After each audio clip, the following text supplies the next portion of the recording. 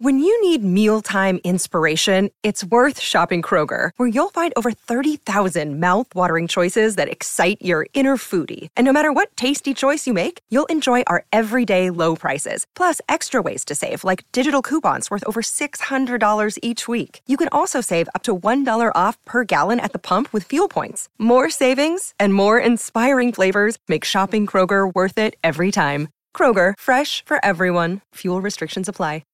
Breaking news! Mercury is getting smaller. Well, we used to think that our planet was the only one in the solar system that had tectonic activities, meaning that the planet releases heat because plates under the crust move, which changes the surface and eventually makes the planet smaller. But it happens on Mercury too. Researchers took pictures of the planet back in 2016. These pictures showed landforms that were reminiscent of cliffs. They're called fault scarps. Since they are relatively small, the team believes they were formed not very long ago, which means Mercury is still contracting, even 4.5 billion years after the solar system formed. Mercury has a solid inner core, and there's a liquid metal outer core that surrounds it. It's still going through a cooling process. In fact, all rocky planets are still cooling from the times when they were initially formed. As those liquid parts of the planet's core become more solid, the planet contracts and becomes smaller. How come you don't see planets twinkling like stars? If you were up in space, you wouldn't see stars twinkling. But on Earth, you see it because of the atmosphere. Our protective blanket of air refracts the light of stars, which means it scatters it in a zigzag pattern. We perceive this as the twinkle. Planets appear way bigger than just pinpoints. Their light also zigs and zags after hitting the Earth's atmosphere, but these motions kinda cancel each other out, which is why we see their steady light. Now, if you brought a block of lead on Venus, it would melt like a block of ice on our home planet. The surface temperature on Venus goes up to 900 degrees Fahrenheit.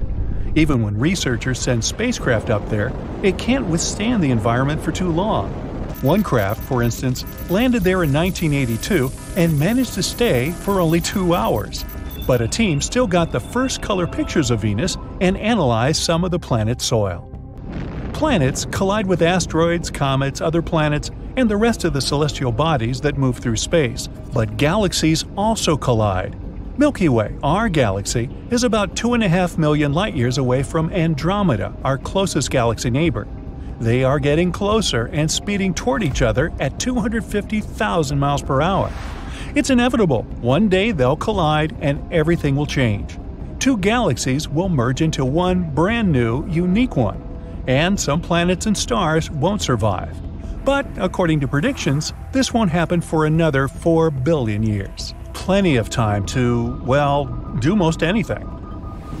The combination of the gravity on our planet and the gravitational force of the moon leads to changes in ocean tides. So, when you jump, you're pulled back to the land because of the invisible force that pulls things toward each other called fill in the blank.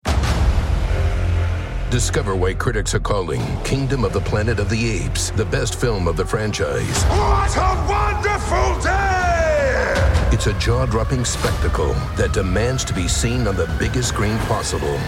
We need to go. Hang on. It is our time. Kingdom of the Planet of the Apes. Now playing only in theaters. Rated PG-13. Some material may be inappropriate for children under 13. Gravity. Good for you. The moon has about 80 times smaller mass than the Earth, but it still has a gravitational pull. As our planet rotates, the moon's gravitational pull influences the closest part of the Earth.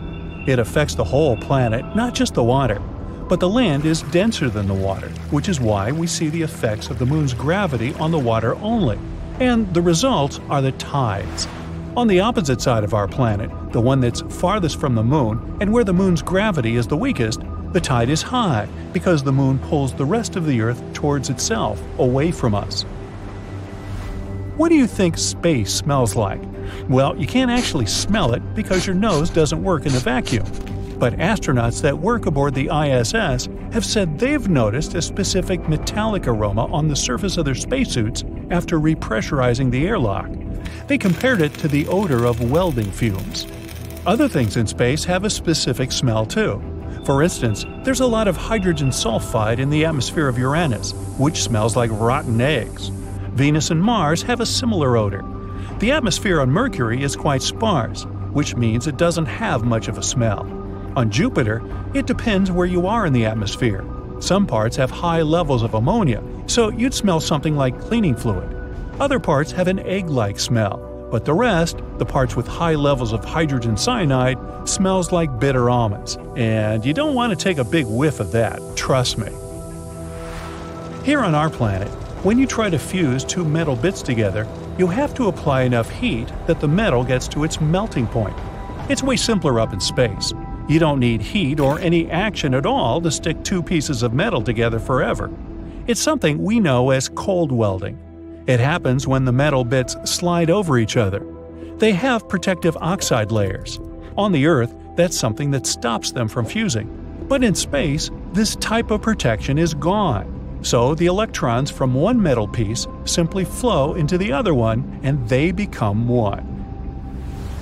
There are rocks from space all over the Earth. In 1996, a geologist found a rock in the Sahara Desert. After studying its composition, scientists realized they hadn't seen anything like it before, even on other planets or with other meteorites. One theory says this stone was even older than our solar system. It had a specific combination of elements that was probably characteristic of early solar nebula. Pluto was demoted from a planet to a dwarf planet, partially because of another dwarf planet called Eris. Eris was found in 2005. It has a similar size as Pluto, so astronomers were worried that the number of space bodies that orbit the Sun and that are waiting to be discovered might have been compromised when it comes to being an official planet. So, after they discovered Eris, they set up new standards for a celestial body to be called a planet. Round, orbit the Sun, and orbit clear of small objects are just some of the criteria for a celestial body to be considered as a planet. And you have to score well on the SAT. There are more than 20,000 pieces of space junk that humans created, circling around our planet. And these are just the pieces that are larger than a softball, while the real number of total pieces our researchers track is way bigger, somewhere around 500,000. There are millions of bits so small we can't even track them. In space, junk can move at high speeds, sometimes more than 17,500 miles per hour. That means even small objects, like a chip of paint, can damage an operational spacecraft. So the International Space Station has to carefully maneuver itself to avoid space junk. And there's another potential problem there. It's called Kessler syndrome. When there's so much junk in low orbit of our planet, it smashes together, which leads to more and more debris, like some sort of space domino effect. One of the potential ways to solve this is by using nets that would push the objects into our atmosphere, and then we could clean up at least some of the space junk. Neptune has a pretty interesting moon called Triton. It kind of reminds us of Pluto because of its similar composition, but it's also in retrograde orbit. Triton is probably one of the icy objects in the Kuiper Belt. Neptune's gravity probably trapped it at some point and turned it into its own moon because Triton has been orbiting Neptune ever since, and it's been doing it in the opposite direction that Neptune is rotating. One of Triton's coolest features is its erupting geysers. There's water on two of Saturn's moons. The first one, Enceladus, has a whole ocean made up of salt water. And based on some complex organic molecules, there could even be a sign there's some form of life. But this is just a theory that no one can yet confirm. Titan, the other moon, could also have signs of life. Any place in space that has both carbon-containing chemicals and water is a potential home for some form of living organism. What's the coldest planet in our solar system? Your first thought is probably Neptune, since it's the farthest planet from the Sun. But it's actually Uranus. It's 20 times further away from the Sun than we are. The average temperature at its cloud tops, and that's what we call the surface temperature in gas giants since they don't have a solid surface, is minus 315 degrees Fahrenheit. Enough to give you a bad case of freezer burn. Hey, it's Kaylee Cuoco for Priceline. Ready to go to your happy place for a happy price? Well, why didn't you say so? Just download the Priceline app right now and save up to 60% on hotels. So whether it's Cousin Kevin's Kazoo Concert in Kansas City, go Kevin, or Becky's Bachelorette Bash in Bermuda, you never have to miss a trip ever again. So download the Priceline app today. Your savings are waiting. Go to your happy place for a happy price. Go to your happy price, Priceline. Planets that are so far away from our sun can't get much heat, which is why some heat comes from their core, similar to how the core of our planet is hotter than the surface. But it's not enough, so both Neptune and Uranus are cold. But Neptune has methane in its atmosphere.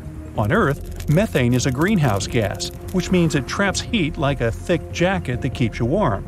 And Uranus has less methane in its atmosphere, which is why it's a bit colder than Neptune, even though Neptune is farther. Speaking of Uranus, did you know a season there lasts for one pretty long day? Yup, that one day is equal to 42 years.